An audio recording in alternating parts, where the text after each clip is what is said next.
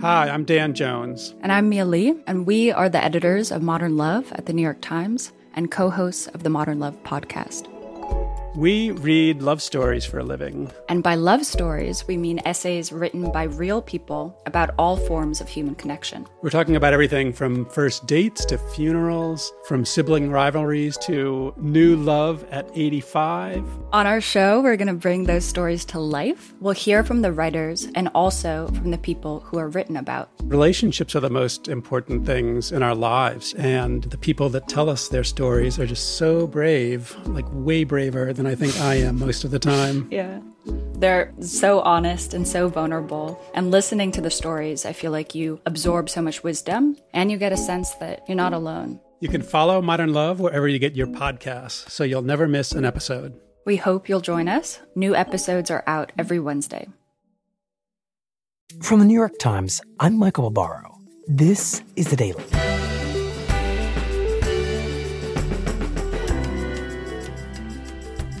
Today, several major U.S. cities are now proposing ways to defund and even dismantle their police departments. John Eligo on the thinking behind those plans and what they might look like in practice. It's Tuesday, June 9th.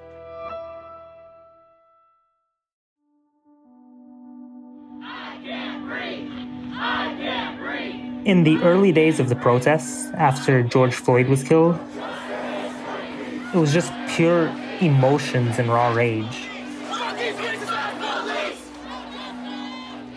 But pretty soon, once the more fiery protests and fiery unrest died down, then we started seeing the organizers come in and talking about what they want. And one thing we quickly saw were these face masks that people were wearing.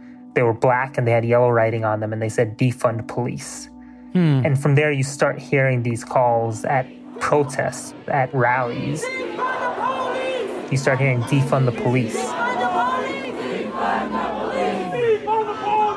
You start hearing calls to abolish the police. You start seeing people waving signs, and it became clear that this was an opening that a lot of activists saw to take this moment of a very brutal police killing and turn it into something much larger. Do the right thing.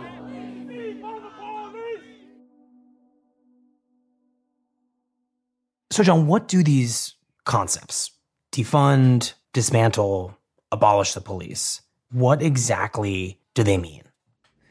To defund, when activists say that, what they mean is taking money away from the police department's budget and redirect it toward other things, whether that be social services agencies, maybe mental health agencies that can do functions that police are often called on to do. But if you fully defund it, you can get to a space where the police department is abolished. And so essentially what that means is that there is no more police department as we know it. You don't call these men and women in blue shirts to come racing to your door with their guns in hand. It means that they have to figure out some other form of providing that public safety, and the police department would not be that form. And where do these concepts come from? Well, at their core, they come from the problems and issues that especially communities of color, especially Black communities, have had with policing. They see police coming into their communities to brutalize them, not to protect and serve them. And that has really influenced this desire to keep the police away, to do something else. And we've seen basically that governments and police forces, they respond with certain reforms. We've seen efforts for body cameras. We've seen diversifying the police departments. We've seen changes to the rules on use of force. But what became clear to a lot of today's activists, and what they say explicitly, is that these reforms are not working. If you look at, since Michael Brown was killed in Ferguson, Missouri 6 years ago, the police have continued to kill people at higher rates, and especially Black people at disproportionately high rates. And so for them, the only solution is to tear it down and build something new.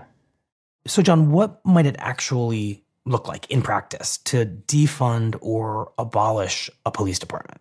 So, for instance, if someone is homeless and they're struggling on the streets. A person can call 911, and instead of an armed police officer being sent out, perhaps there can be an outreach worker from a homeless services agency. Or if you have someone having a mental health episode, then again, you can call 911, and instead of a police officer, maybe a healthcare worker, a mental health worker will come out. And the idea behind it is to really cut down the interactions between armed police officers and civilians. And by doing that, the hope is that it will reduce the conflict and the potential for people getting hurt or killed by police officers. Right. I mean, that makes a certain sense, especially for a community where there's not a lot of violent crime, but every community is different, right? And some towns, some cities, I think about New York City, for example, have a significantly higher rate of violent crime that would seem to require having armed police. So how do activists think about that? For a lot of the activists that I spoke to, the issue was about centering public safety on communities. And one activist that I spoke to, Ariana Nason, she said essentially it's going to be up to each community to decide what public safety looks like for itself. It's going to be up to every community to decide what they need. We can't decide that. So maybe that's armed patrols. Maybe that's mental health workers. Maybe that's some sort of mobile units with social workers sitting in it and people who are trained in using force and different things. You know, one of the big ideas is this idea of community policing, community watch.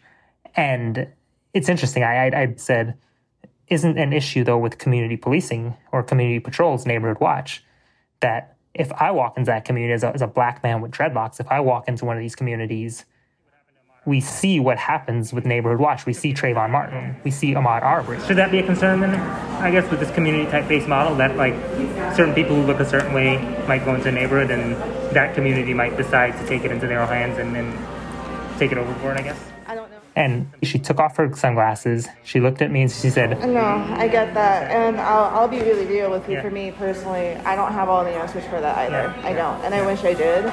A lot of it is... Honestly, a leap of faith. I don't really know the answer to that right now. She was not sure exactly what the answer was. And see, this is all to say, it's still very tricky and very much a work in progress. But what she did say is that the current system also is not working for me either. So it's a matter of what are they going to do differently? And they believe that something drastically different needs to be done. Mm-hmm.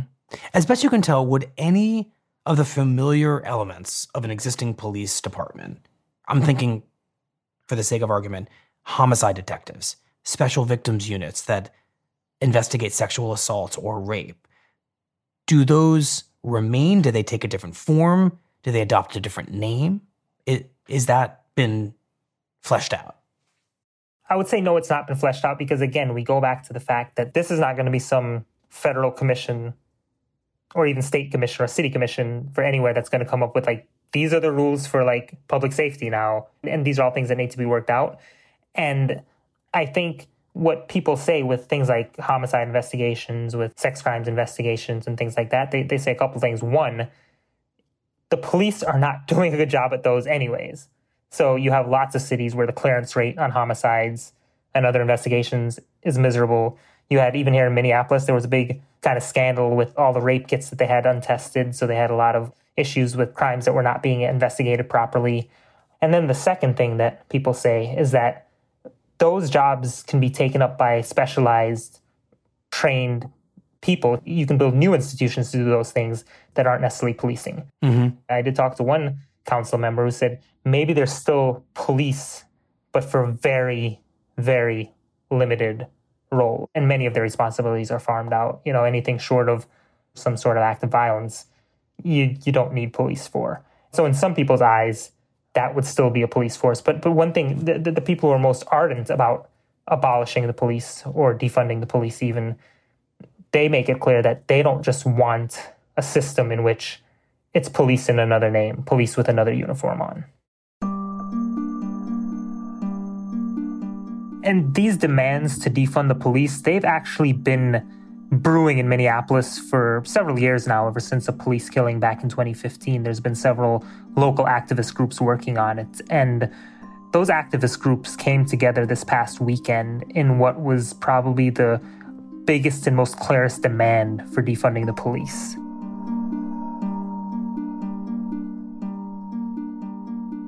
We'll be right back.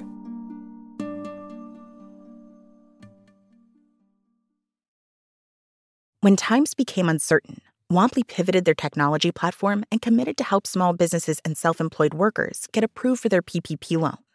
In just a few months, Womply has helped 1 million businesses across America to secure much-needed funding so they can continue to stay open and serve their communities.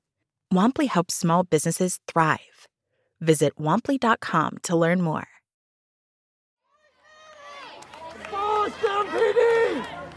So there were hundreds of activists who went and gathered in front of the mayor, Jacob Fry's house. And they had megaphones, they were chanting, they were screaming. And sure enough, the mayor came out to talk to the protesters. He kind of made his way through the crowd, walked up to the front, and you had one of the lead organizers for a group called the Black Visions Collective, Candace Montgomery. She was standing up on a riser there, talking down in a megaphone to the mayor. Jacob Fry, we have a yes or no question for you. Yes or no, will you commit to defunding Minneapolis Police Department? And you could tell there's this hesitation in him because he knows this is not going to go well, right? You have all these very vocal, very ardent activists around you who want you to defund the police. Will you defund the Minneapolis Police Department? All right, be quiet, y'all. Be quiet, because it's important that we actually hear this. It's important that we hear this, because if y'all don't know, he's up for re-election next year. And then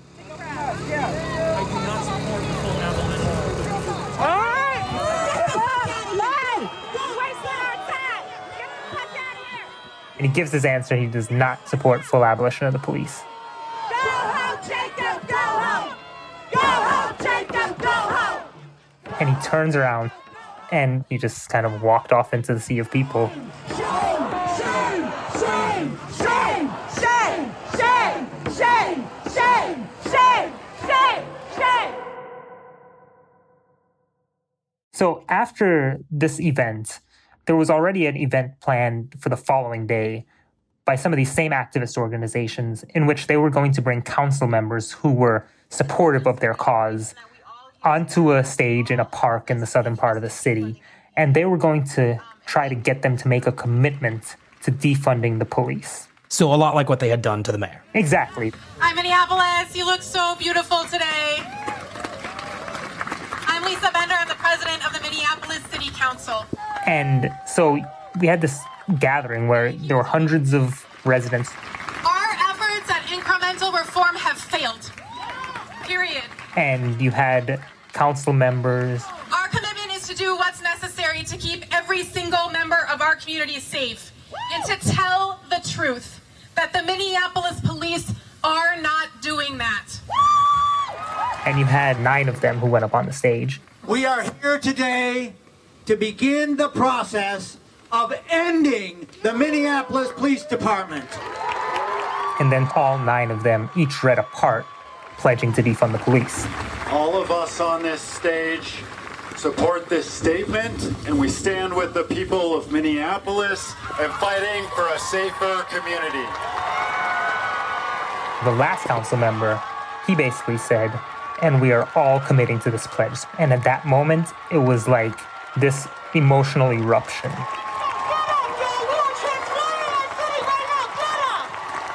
You had white people, black people, Asian people, all putting their fists in the air, shouting, defund police, defund police.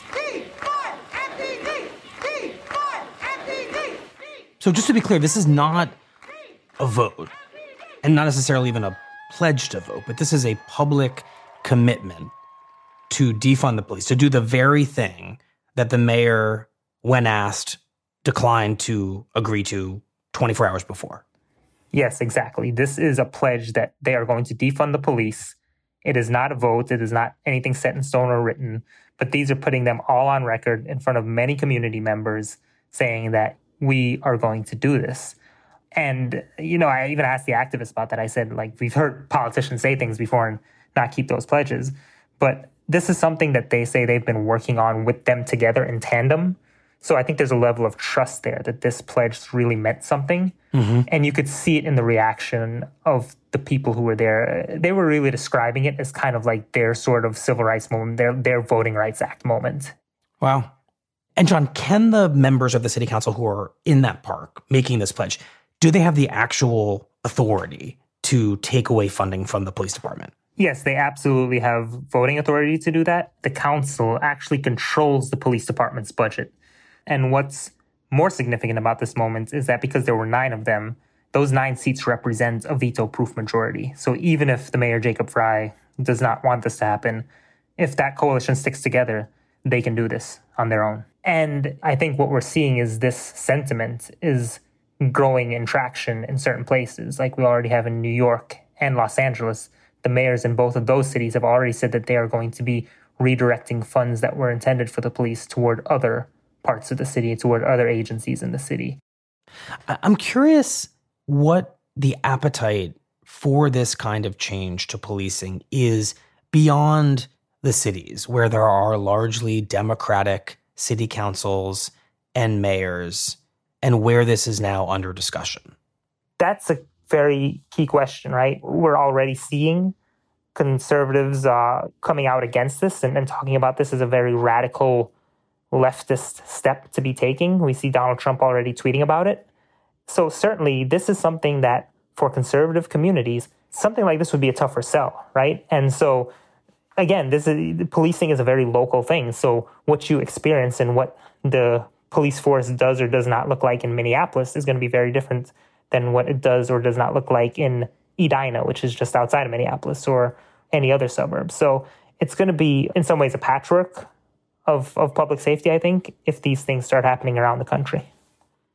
And I guess an open question is whether or not this has entered the mainstream even of the Democratic Party. Just a few hours before you and I began to talk, Joe Biden came out and said he does not support defunding the police. Yeah, this is certainly not something that is part of the mainstream or moderate Democratic platform. That said, you do get some people who might be in these more moderate spaces. You do get their attention, you do get their ear, is this sense that policing is not working, which is just the basis of what these defund or abolish the police efforts are about, is that the system is not working. And so you will get even the more moderate folks to say that, to buy into that. And that may not result in them supporting a defund or abolishment, but will it support more stringent reforms, more significant reforms to police? So we'll see what happens. I wonder how the activists that you're talking to see the challenge of explaining what these concepts are going to mean. Because in this moment, I think many Americans are really hearing these calls, defund, dismantle, abolish, for the first time. And they may be very wary of them, and they may see them as quite radical. What the activists will tell you is that while it might sound radical for many Americans, this actually is not all that radical for a large section of this country. What's your name, sir? Yas. How do you spell that? Y-A-A. If you go to black and brown communities, like I went up to the north side of Minneapolis, and you talk to people about their experiences with the police there, it is not the experience of expecting an officer to come and help you. It's exactly the opposite. And I was speaking with a couple there, Amanda and Yazra Brazelton. It's about time for a change. A change? Yeah. It's about time for a change. Yeah. And they were telling me that from a young age, essentially, they already had, horrific experiences with the police. 7 years old, I had police put guns in my face. At 7 years old, coming to my house with my mother and my father arguing, just a regular argument that happens with the husband and wife. And Yazra, he was 7 years old when the police came to his house when his parents were having an argument. And they put guns in my face and put us all on the ground. And they stuck a gun in his face. That traumatized me from childhood, so I was really against white police officers since. And his wife, Amanda, she was 14 when she was in a car with the white people, and she's black. We were driving in the car. All my white friends got out. And as soon as I got out, they pulled guns, yelled at me. And when they were pulled over, the cops let the white people out, but then they pulled guns on her. I'm 14 years old in the backseat of the car, not doing nothing wrong. And that was like my first real incident with the police and that interaction, you know. And so the way they see the police department is not a force where you call and then an officer friendly shows up. And I got a house full of kids that are scared of the police because of what they seen. It's one where Amanda recalled her children have already had run-ins with the police. That when someone was breaking into their house once, she didn't call the police, but she called family and friends. And I've called him, I've called my brother, I've called my uncle, I've called my dad, my mom before I called him. Why didn't you call the police? Because they kill black people. They'll call me, I'll get killed in my own home. So it's already a lived experience, a lived reality for people in many black communities that the police are essentially a force that only exists in their eyes to harass them, to brutalize them, and not to protect them. And what the activists hope is that people who are scared that abolishing police will suddenly lead to a breakdown in their communities and just rampant violence, they're saying, no, this will create outcomes that will make the community safer and better, not just for affluent white communities, but for all communities across the country. And so what activists are asking is that people who see this as a radical idea, who can't envision a world without police, they're asking them to just walk in these people's shoes, understand what they're going through. John, thank you very much. Thank you.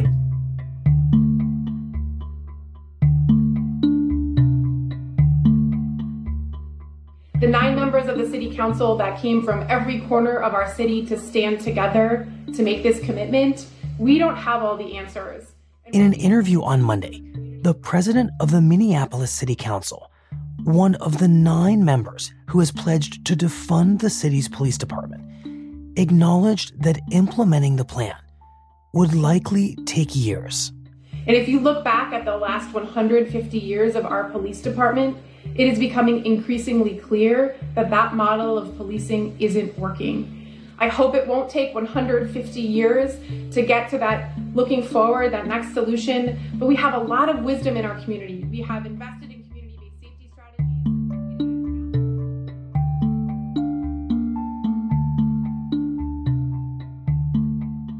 We'll be right back.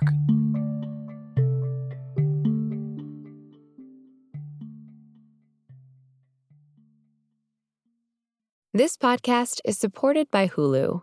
Hey there, it's me, Samira Wiley, from the Hulu original series, The Handmaid's Tale. The cultural phenomenon picks up where we left off.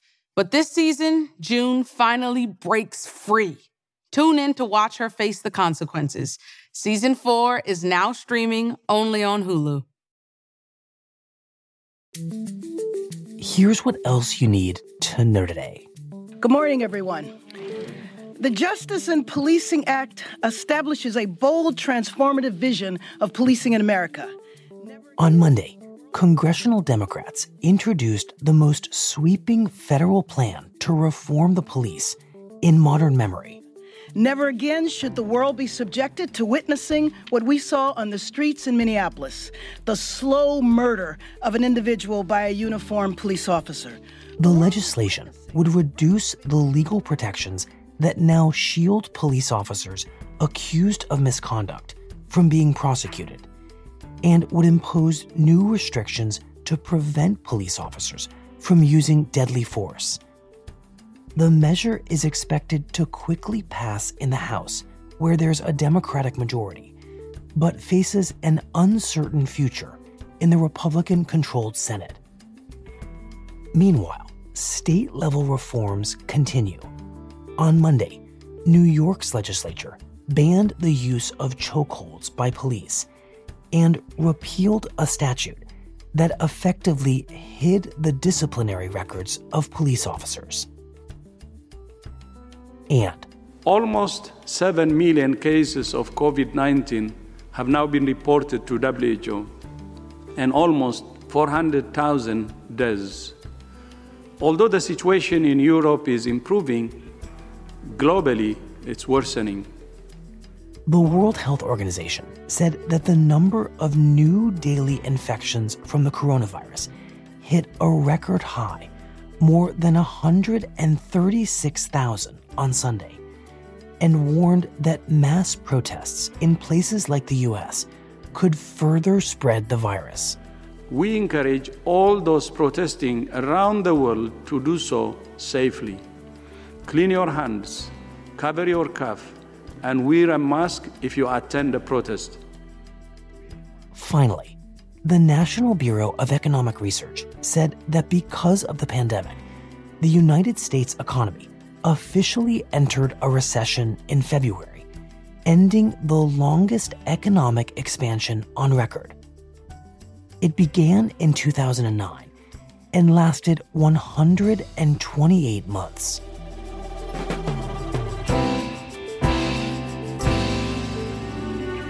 That's it for the Daily. I'm Michael Barbaro. My colleague, Caitlin Dickerson, will host the show tomorrow. You're still running your business on QuickBooks? More like quicksand. The bigger your company grows, the faster you sync with outdated software. NetSuite by Oracle is the scalable solution to run all key back office operations, no matter how big your company grows. 93% of surveyed organizations increase visibility and control since making the switch from QuickBooks to NetSuite. Right now, NetSuite is offering a one-of-a-kind financing program. Head to netsuite.com/daily. That's special financing at netsuite.com/daily. netsuite.com/daily.